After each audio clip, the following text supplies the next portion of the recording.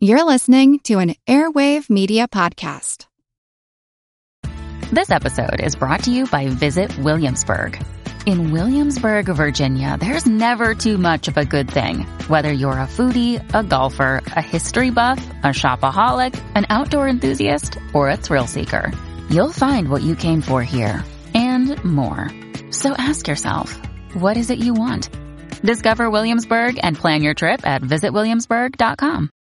Another day is here, and you're ready for it. What to wear? Check. Breakfast, lunch, and dinner? Check. Planning for what's next and how to save for it? That's where Bank of America can help. For your financial to-dos, Bank of America has experts ready to help get you closer to your goals. Get started at one of our local financial centers or 24/7 in our mobile banking app. Find a location near you at bankofamerica.com/talktous. What would you like the power to do? Mobile banking requires downloading the app and is only available for select devices. Message and data rates may apply. Bank of America N.A., member FDIC.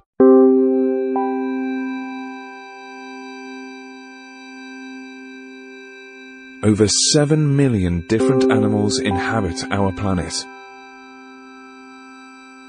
In India, I met farmers whose crops have been literally washed away by historic flooding. In America, I've witnessed unprecedented droughts in California. In Greenland and in the Arctic, I was astonished to see that ancient glaciers are rapidly disappearing well ahead of scientific predictions. All that I have seen and learned on my journey has absolutely terrified me. So the question now is whether we will have the courage to act before it's too late. And how we answer will have a profound impact on the world that we leave behind, not just to you, but to your children and to your grandchildren. As a president, as a father, and as an American, I'm here to say we need to act.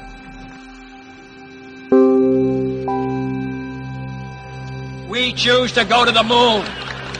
We choose to go to the moon in this decade and do the other things. Not because they are easy, but because they are hard. It's one small step for man, one giant leap for mankind. Welcome to the All Creatures Podcast. This is Chris. And I'm Angie. It's Friday, Angie. Happy Friday. Thank you. It is a wonderful Friday. Yeah, for me, at least. I know. How is it over there? It's Saturday for you, though. Almost. Right, it's almost Saturday, almost. And it's a little chilly, and it's okay. It's beautiful. It's beautiful. I mean, New Zealand. I drive around. I'm like, come on. You're living in New Zealand. Come on. Oh, my gosh. I know. I've been looking at pictures from New Zealand and drooling. The colors, the mountains, the ocean. It is. For many reasons, it's on our bucket list. Obviously, yes. You guys are there, but the landscapes look breathtaking. I know. It's funny. We have family descending on us next month, and I'm laughing. I'm like, it's so cold. It's, they're coming from summer. They're all coming from hot weather. They'll appreciate it for sure. And are we going to have some guests? Guest interviews next week with your family in town? Maybe. What species are they? What category would you put them into? The in-laws? Yeah. Oh yeah. Oh no, I love my in-laws. I'm very lucky. They're like lucky, panda bears or something really cute and sweet. They're awesome. They're supportive. They're great. I love my in-laws. If you're listening, I love you guys. Please keep sending those checks. I want to adopt them. They're awesome. Yeah. Keep the checks coming. Exactly. Keep sending those checks so we can live in New Zealand. I love it. Yeah, they're awesome. So this week in news, it's been busy. I know we kind of had some trouble picking which to cover. So, I think this week we're going to have you lead off. Oh, yes. Well, I get to lead off with some of the best news as recently San Diego Zoo announced the birth of 2 critically endangered Amur leopards. And yes. And this is, Chris, this is the rarest big cat. Their numbers in the wild are estimated to be less than 100. Yeah, so they're what, China, like Mongolia, their historical range was, North Korea. Well, yeah, but now I think they're pretty much Siberia, yeah. And the other really cool thing is their cold climate, which is pretty rare. We think of big cats, you think of, tropical, subtropical, hot weather. So, yeah, but The great news is both cubs were female. And good. And they were born on April 5th and they're growing fast, but now they're out more for the public. So if you go to the zoo, you can see them frolicking around doing what amazing, beautiful baby big cats do, right? They remind us of well, and they're one of the most rare animals on Earth. Oh, yeah. I mean, I remember, I don't know if the Denver Zoo had it. I know the Greenville Zoo, when Ashley was working there in South Carolina, had a pair. And I remember looking at them and it was like, they are so rare. So if you get to see them, you're really lucky because, like you said, there's 200 on Earth total. There's 100 or less in the wild, and then there's around 200 or so living under human care in captivity. Okay, so 300 total around the Earth. Yeah, though. and it's great. Yeah, my husband got to work with them in Chicago, so we got to be up close, and well, it's just really exciting too because this breeding pair was introduced to be part of what they're calling the Global Species Management Program. And this is an international conservation plan that the zoo takes part in. And there's like up to 90 institutions that are working together to try to increase these numbers with hopes of trying to boost their populations and then re-releasing perhaps in the wild someday. It's really exciting. And no, that's good. That's good news. It's really but in the wild, they're protected, but they're not out of the woods. Of course, there's issues sometimes with habitat loss and poaching.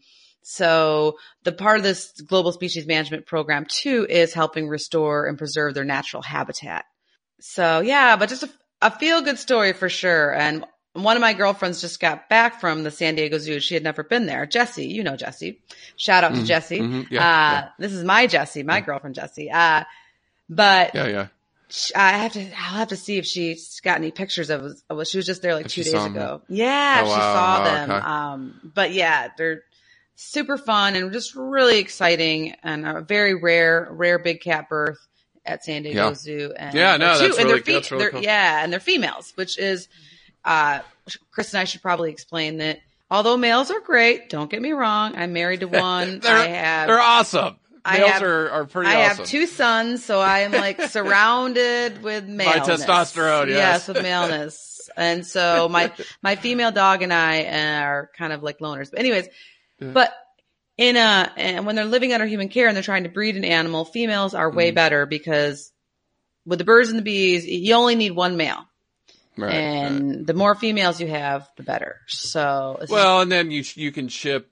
We talk about it. You ship the male gametes around the world. Correct. Once you figure out those techniques, it's a species by species thing. That's, again, what Danielle's doing with the elephants. We're trying to figure that one out. But females are very important in a population management, right? Absolutely. And a lot of times, depending on the species, at least I know with hoofstock, they can be managed easy together more so than sometimes it's not always great to put males together, but more zoos are working with doing what are called bachelor groups.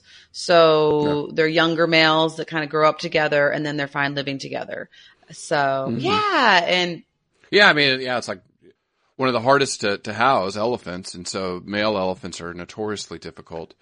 So, it's just, again, there's so many different things and it's a species by species basis, but that's great news. Yeah. And of course, being the reproductive dork that I am, I investigated further to see if it was a natural breeding or if there was any artificial reproductive technologies used, but this was a natural breeding. So at this point, I don't know if they're collecting the male or saving in the gametes. Hopefully they are. I mean, San Diego Zoo is a world-class leader as far as their frozen zoo goes.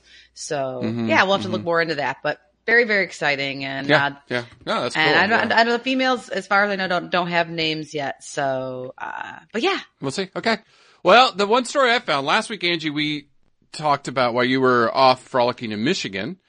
We talked about AI. There is nothing better than frolicking in Michigan through the summer, beautiful summer sandy beaches and the blueberry fields in the summer months. In the summer months, December's a little harsh in Michigan.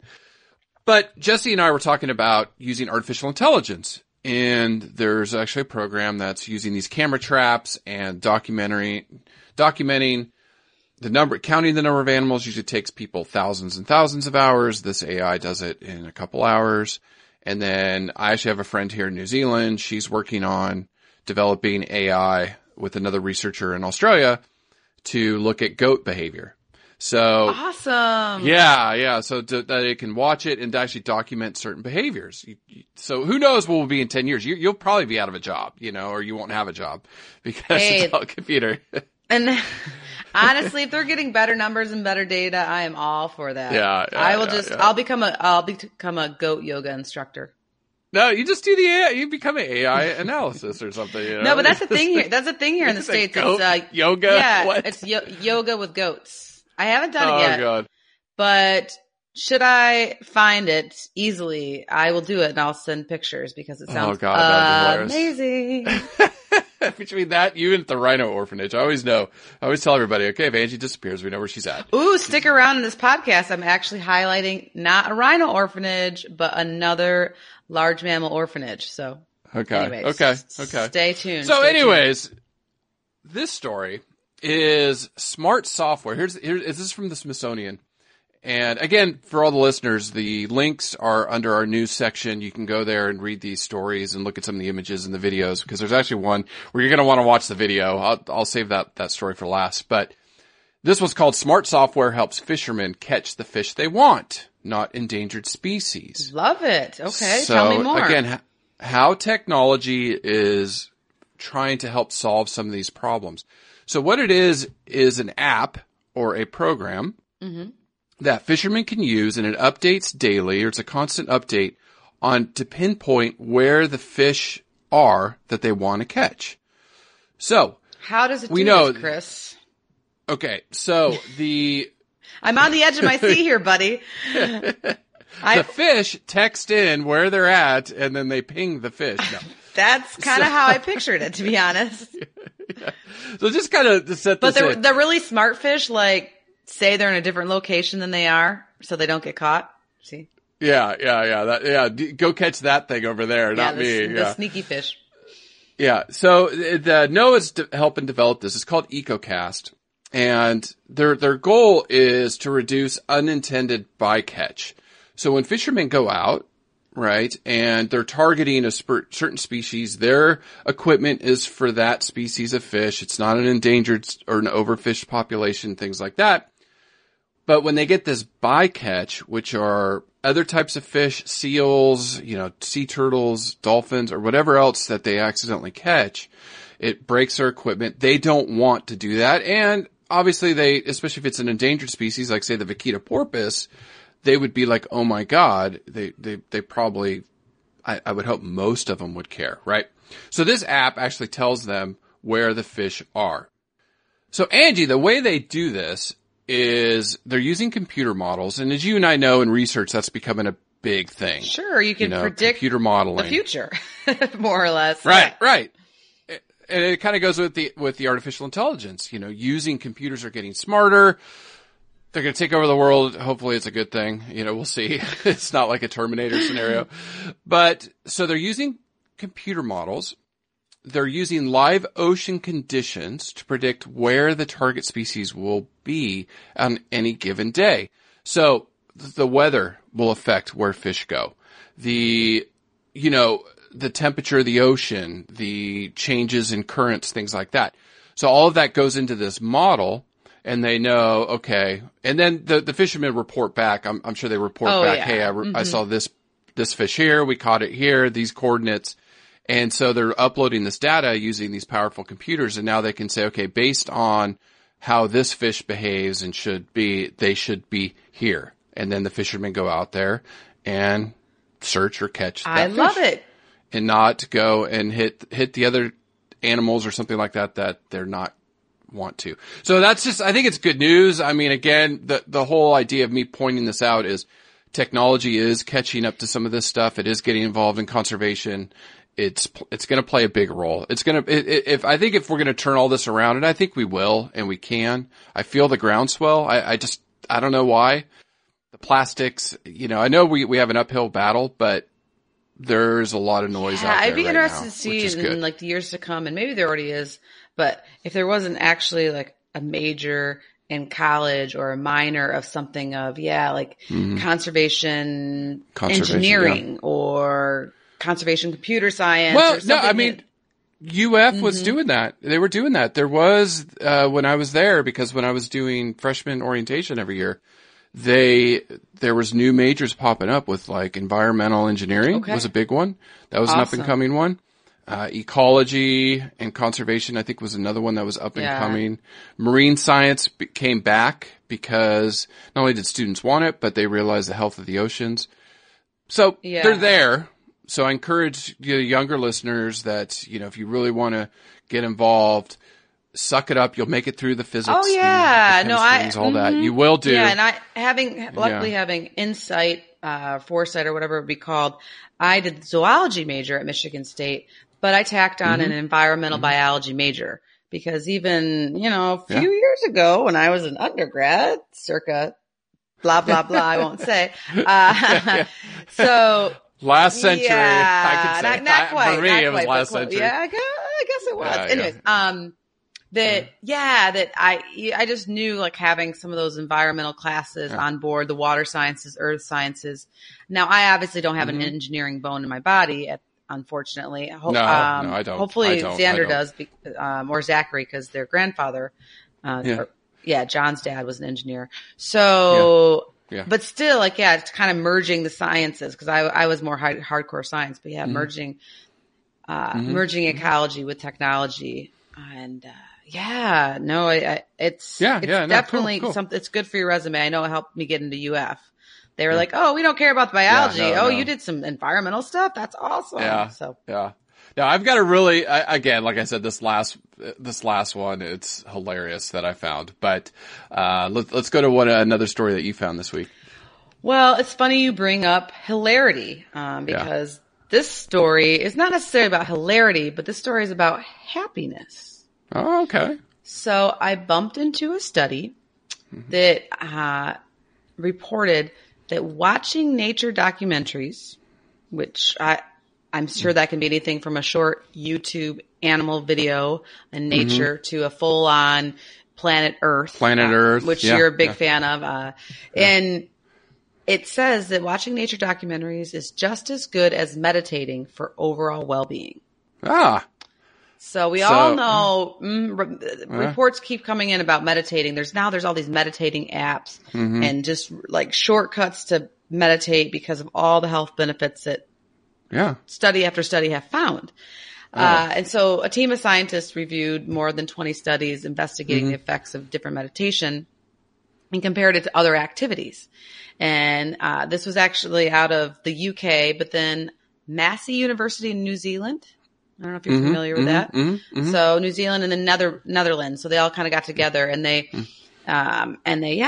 demonstrated that you can watch animal videos and have similar well-being feelings as meditation and mindfulness. And listening to this podcast. So there you go. Well, that's right. Well, and so then I took it a step further because I was like, okay, because in this article they had talked about previous studies. And so I did a little digging, and interestingly enough, last year there was a study that didn't look at meditation at all. It just straight up focused on watching nature documentaries and how it made participants feel. And this was a big study. It was, interestingly enough, the Planet Earth makers, BBC, and then the University of California, Berkeley, a brilliant school. They got together and they used cutting edge facial mapping technology on 7,500 participants. Wow. So a lot of people. Yeah. And they also explored over like 150 scientific papers to look between the link between nature and human happiness and overall well-being. And they concluded that the connection to nature enhanced people's attention, cognitive performance, sense of calm. They made people more pro-social. So my husband, who's a little bit more of an introvert than I am, the nature, I guess, theoretically could help him like people more. It's debatable. This is like my wife. She's the same. We married the same person, just opposite sex. I know. She He's really good at it because he has to work at it. And he does love people. He just explained the way he explained it to me, which makes a lot of sense, is when I hang out with people, talk to people, it doesn't matter if it's sometimes even the wall. As Dr. Warren used to jokingly tease me, I feel energized after that conversation. Where John explained it that a lot of times, depending on who he's engaging with, he can feel tired after the conversation. But anyway, so more nature doc. I'm just like going to load up some documentaries on his office computer. Yeah. And then this little bit older study also proved that it can have more effective team players and of course improve physical well-being. Oh, cool. And I just, you were talking about that, and it's like, I think about my weekend jaunts. We usually try to go explore somewhere in New Zealand, and I know once the spring hits, which is so weird for me, which starts in September, September to me is always cold and leaves changing, but for our listeners south of the equator, it's normal for you, but for us that live above the equator, or the northern, it's just weird. But anyways, in September or October, I know we'll be getting out more. But I just feel so awesome after we go for a hike. Mm-hmm. And and it's weird because what's really weird here, Angie, is it's really quiet. Like, it's crazy. So when we go out hiking, you don't hear millions of birds or insects, or it's just quiet. It's really bizarre. That is interesting. But it's so peaceful. Okay. Yeah. But you go walk in Florida and it's like, oh my God. Oh, it's like the chorus between the crickets and the toads and it's not quiet by any stretch of the imagination, but it's beautiful because you can hear the birds, and sometimes I hear eagles calling. Or the whooping, or not the sandhill cranes. So it's just, I guess, a different environment, but it's so peaceful. So we highly recommend getting out with nature. Yeah. Or watch nature documentaries. Right. If you can. Right. And I think that's kind of the link, is it just overall makes you feel ridiculously happy, and there's nothing wrong with that. Like this podcast makes you happy thinking about animals. So this isn't good news. I'm saving my fun story for next, but it's important. And for our listeners in the UK, you probably saw this, and from the BBC, but 1 in 5 British mammals at risk of extinction. Wow, 1 in 5? So this was making the rounds like this week. 20%? Yes. So there's 12 species that have been put on the red list by IUCN for wild mammals in Britain. And they only have about 58 mammals left. Now, one of the things I used to do, whenever I gave this talk to the students when I was going around, when you got this bug in me to fight for endangered species and everything, and I found this slide, and it's called The Vanishing Wildlife of England. And I'll put this on the show notes because it's just something I've had for, I don't know, what is this, like going on 10 years now? Oh no, you started my lab, 2010. So 5, 6, 7 years ago. Anyways, things and I always like to bring this one up. So there have been a lot of wildlife that have disappeared. Brown bears, like brown bears in England. Yeah, like, really? I didn't know. Yeah. Wow. Yeah, they had brown bears. So some of the mammals that went extinct. Brown bears went extinct in the 1st century. They had lynx that went extinct. They had wolves in the 1200s. Their beavers are endangered. I think their beavers, they still have some beavers there. Right whales. Wildcat is the one that's really endangered there. And this mouse. So they have a lot of animals that are endangered there. The one I always brought up was the tawny earwig, which is that little earwig insect that went extinct 100 years ago. And I'm like, who cares about the tawny earwig? Well, Chris, my son cares about earwigs a lot. He actually got bit by one, and it didn't even faze him. He was like, he was a little like disappointed, but he still went on catching them. Yeah. Yeah. Well, I always like, who cares? It's a dumb insect, right? Well, something cares because something eats that earwig, right? Absolutely. And that earwig has its ecological niche. So anyways, I used to always use that as an example, and the students were always like, oh, okay, that makes sense. Anyways, climate change, habitat loss, pesticides, disease, these are all things contributing to to that. Now, this one made me really sad because I was like, oh, hedgehogs are now endangered. Their populations have declined by 70% over the last 20 years. I got to work with hedgehogs at the Children's Zoo in Chicago, and they are, I mean, I would never want one for a pet, and I know there's people that do like them for pets, which to each their own. But, I just using them as an education animal to help raise awareness about these issues that they do face in the wild where they live. Because a lot of people, sometimes when animals like that are used as pets, people don't realize that they're actually fighting for their survival in the wild as well. In the wild, yeah. So just to wrap this up, so 3 species are critically endangered. The wildcat, the greater mouse-eared bat, which again, probably very critical to help, or very important in helping farmers in that area. You know, insect control, and the black rat, which again, I'm sure, you know, the rats in England, they don't have a good history there with the plague and stuff. We'll have to put one of those species on the list to cover. The list, so we can learn more about it. Because off the top of my head, I don't really know much about a wildcat. So well, no, it'd be good. And then then the red squirrel, beaver, water voles, gray long-eared bats are all endangered. So the hedgehog's vulnerable now. Do they have pretty good protections for their animals there, or is it on a species by species basis? I think it is. And then I think part of this too is at least this is getting highlighted.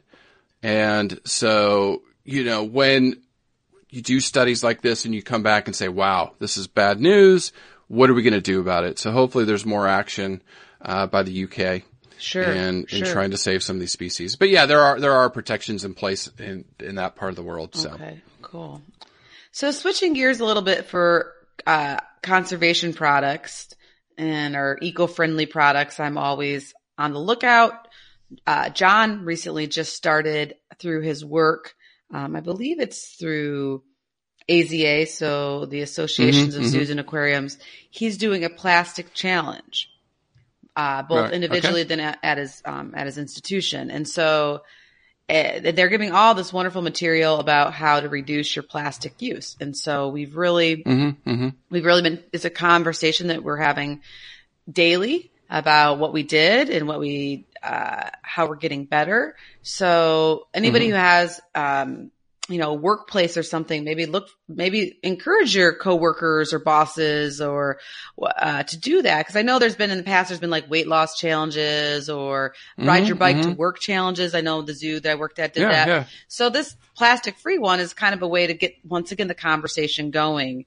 And so we're partaking that this month for the month of July. Awesome. At our June/July at our house. And just the other day, Xander and I went out for ice cream and they started to put it in a styrofoam cup, which historically I usually take home and recycle because we can recycle styrofoam at a local grocery store here called Publix. But the ice cream scooper, the poor young guy, he started grabbing the styrofoam cup and I was like, wait. And he's like, what? I'm the crazy lady. I'm like, can you put it? It's because it's like a coffee shop that it's not even a true ice cream store. Yeah. I'm like, can you put the ice cream in a ceramic coffee cup and give me a metal spoon and we'll eat it here? And he kind of looked at me. I'm like, to save a tree. And then I explained, we're doing this like plastic or challenge. Plastic challenge. And we did that and it was great. And even though he touched the styrofoam, he still put it back in with the others. So but John and I were talking, it's all about shifting. Like next time I'm going to come more prepared. Like it's like, you have to have your Zen Buddhist like monk of like thinking ahead. How am I going to, like, it's when you're trying to lose weight or something, like, how am I going to prepare for this cocktail party? Like, I'm going to, how am I going to mentally behave myself? It's developing habits, right? We said developing new habits. Exactly. Healthy habits. And so, but one of the products I stumbled across, which I just recently ordered, is called a shampoo bar. They're super hot right now. And it looks just like a bar of soap, which I've always kind of wondered to myself because I don't really have a lot of beauty hygiene myself. So I've always wondered, see any earwigs crawling out of your hair, Angie. It's okay. Right. That is true. That is true. But I'm like, why can't you just use a bar of soap, right? Yeah. And so I've tried historically in the past when I've traveled, especially in backpacking in like third world countries and things like that, I will just use a bar of soap. but it does kind of leaves a film, and it's definitely not as nice as some of these shampoos we have. But a few companies are coming up with these shampoo bars that are specially formulated for hair. Okay. So, and of course they come plastic free. They're wrapped in paper, and they don't, no typical shampoo and conditioners, these huge plastic bottles that, you throw out every couple of months. And, recently a company called Lush, released a viral video about them. Okay. And Chris, they sold more than 12,000 in 2 days. Wow.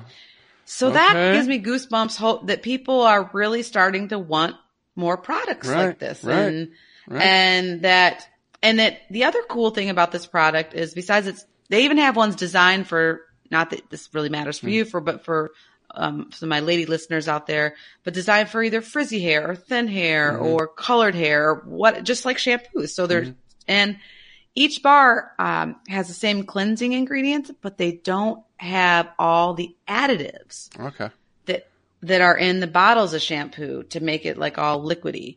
So, I mean, people it's the same stuff, yeah, that their hair feels clean but not dry. And some people say they don't even need a conditioner afterwards, which is saving a whole, for us ladies out there, we'd like to use conditioner as well. So saving a whole nother product. So I'm really excited. I will report back in a couple weeks. I'm going to look for that here. I'm thinking like, that'd be a good startup. And especially if you're a dude. I mean, seriously, like, no offense. Not to like pit men against women or anything, but like, really, your hair is that. I mean, how much of a specialty product do you really need, right? Oh, Angie, if you only knew. Actually, that soap, it's an all-in-one, we got hair on our bodies and our chests. So So it works for guys and look for the shampoo bar and I'm going to use one. And get rid of those plastic shampoo and conditioner bottles, man. You don't need them. I know. Oh, it's just, I look at it. So Angie, my favorite story of the week. This one I dug and found this, and it's PG-13. It's totally PG, but it's almost like a sex bot for birds. It's the title in Wired magazine is Why Scientists Turn This Taxidermy Bird into a Robot.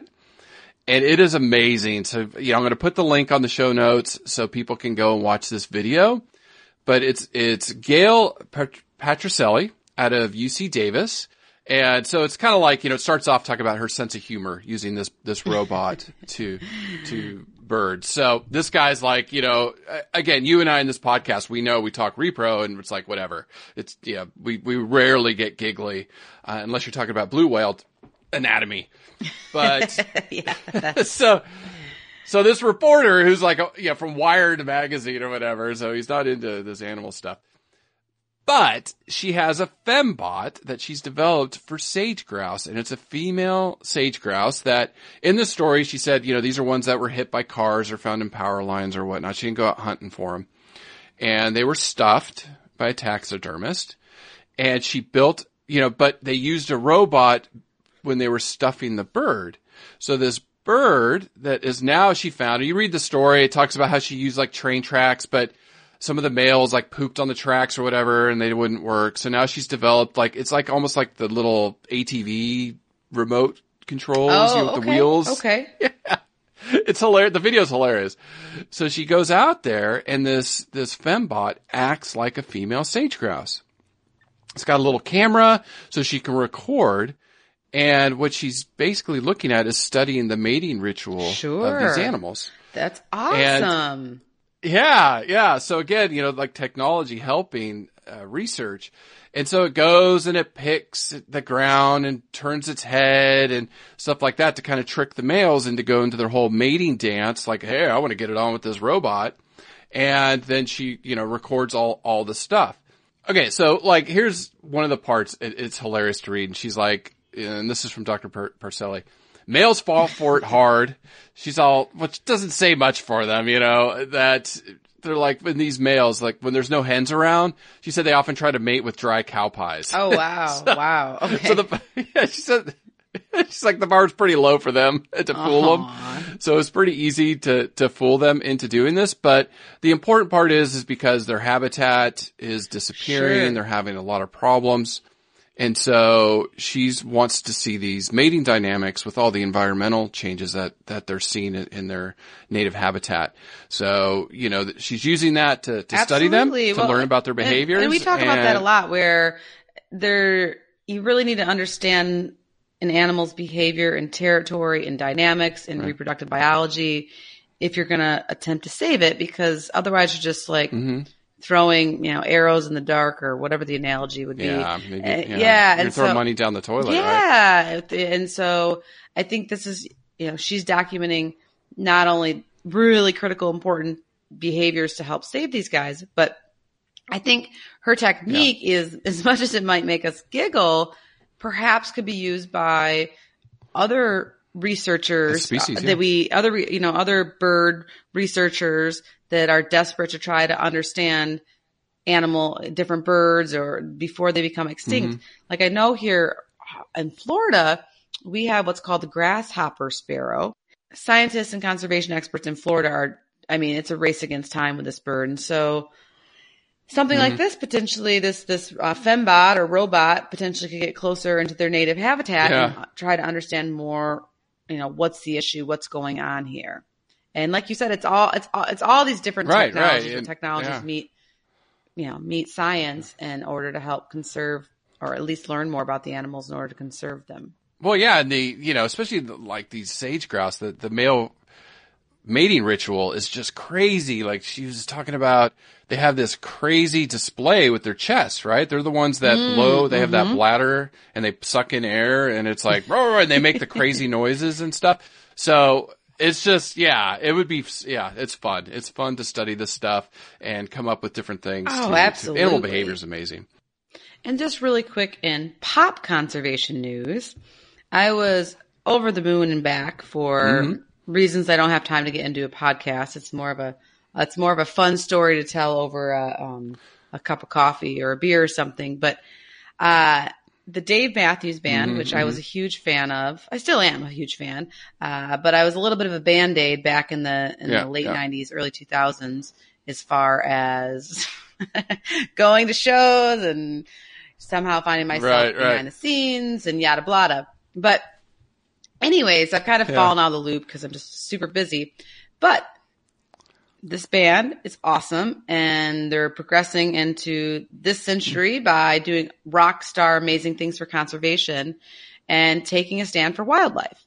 So I just love when people that have power and influence and really go out of their way for wildlife.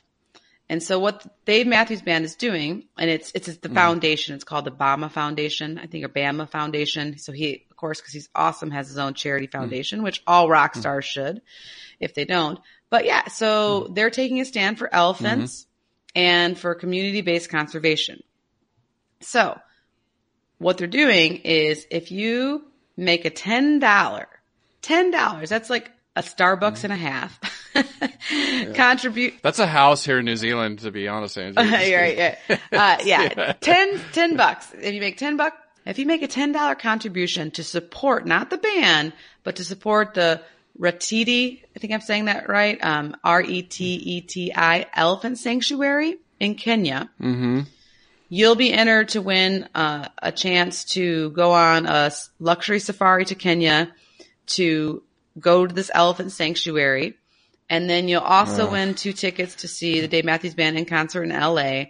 And then probably one of the coolest things, if you're a music dork like me, is you win a guitar with a custom inlay of an elephant hand drawn by Dave. So that's pretty cool if you like guitars the way that I do.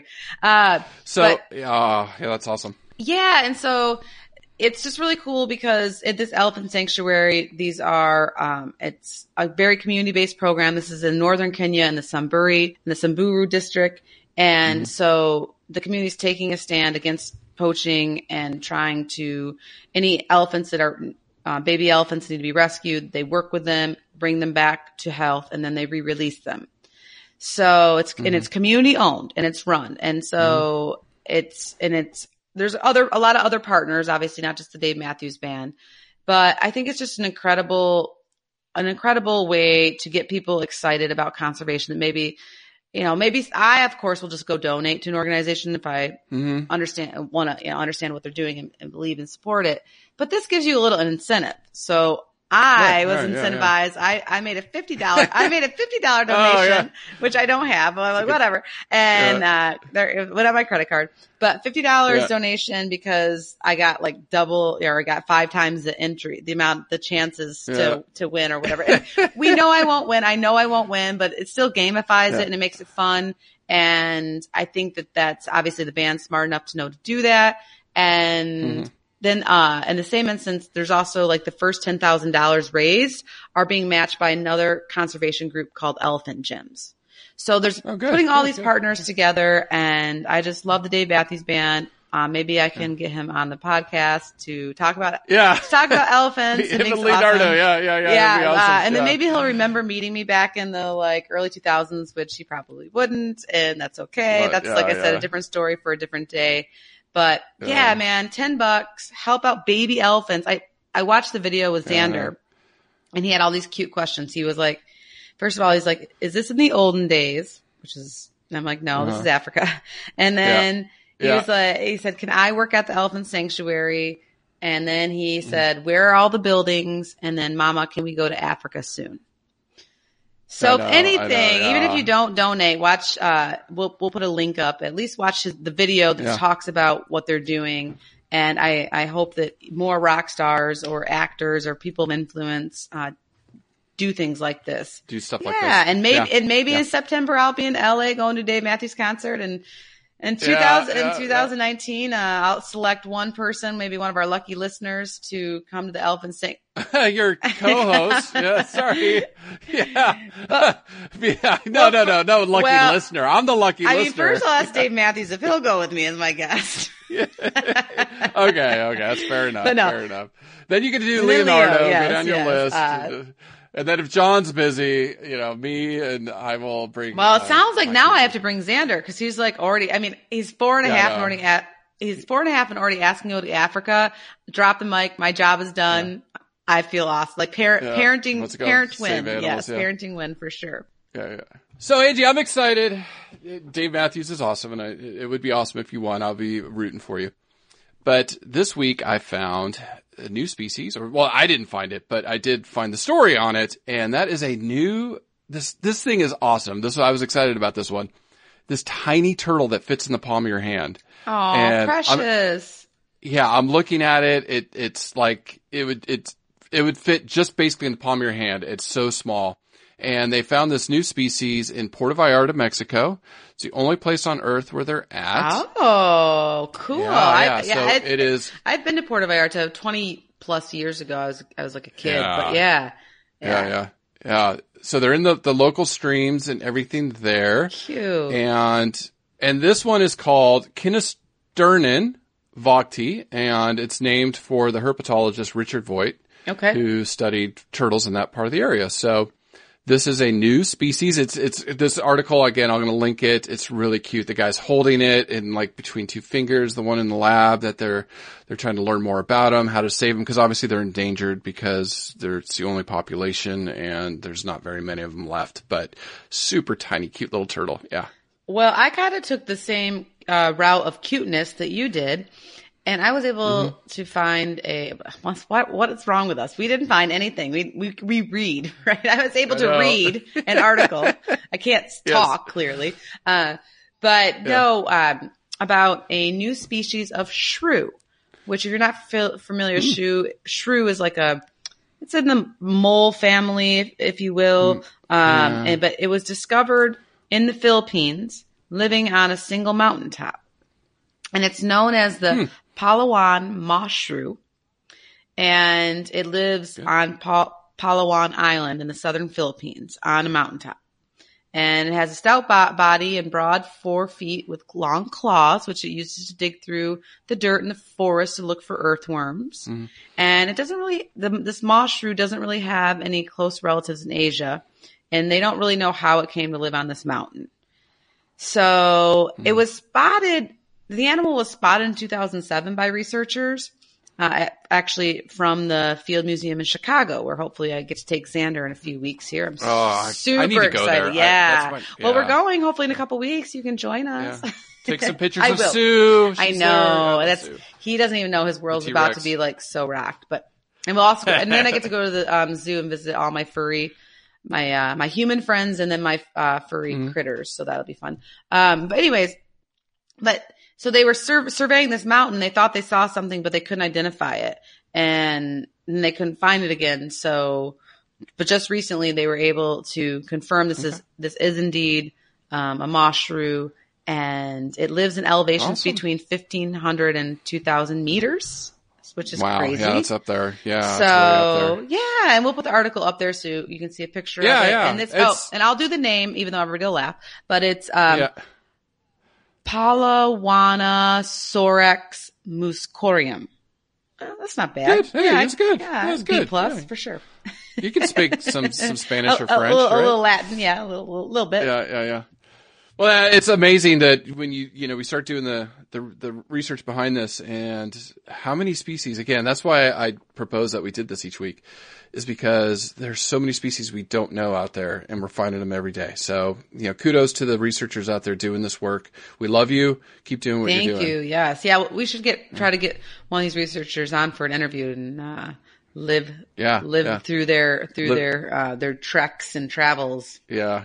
Yeah. It's amazing.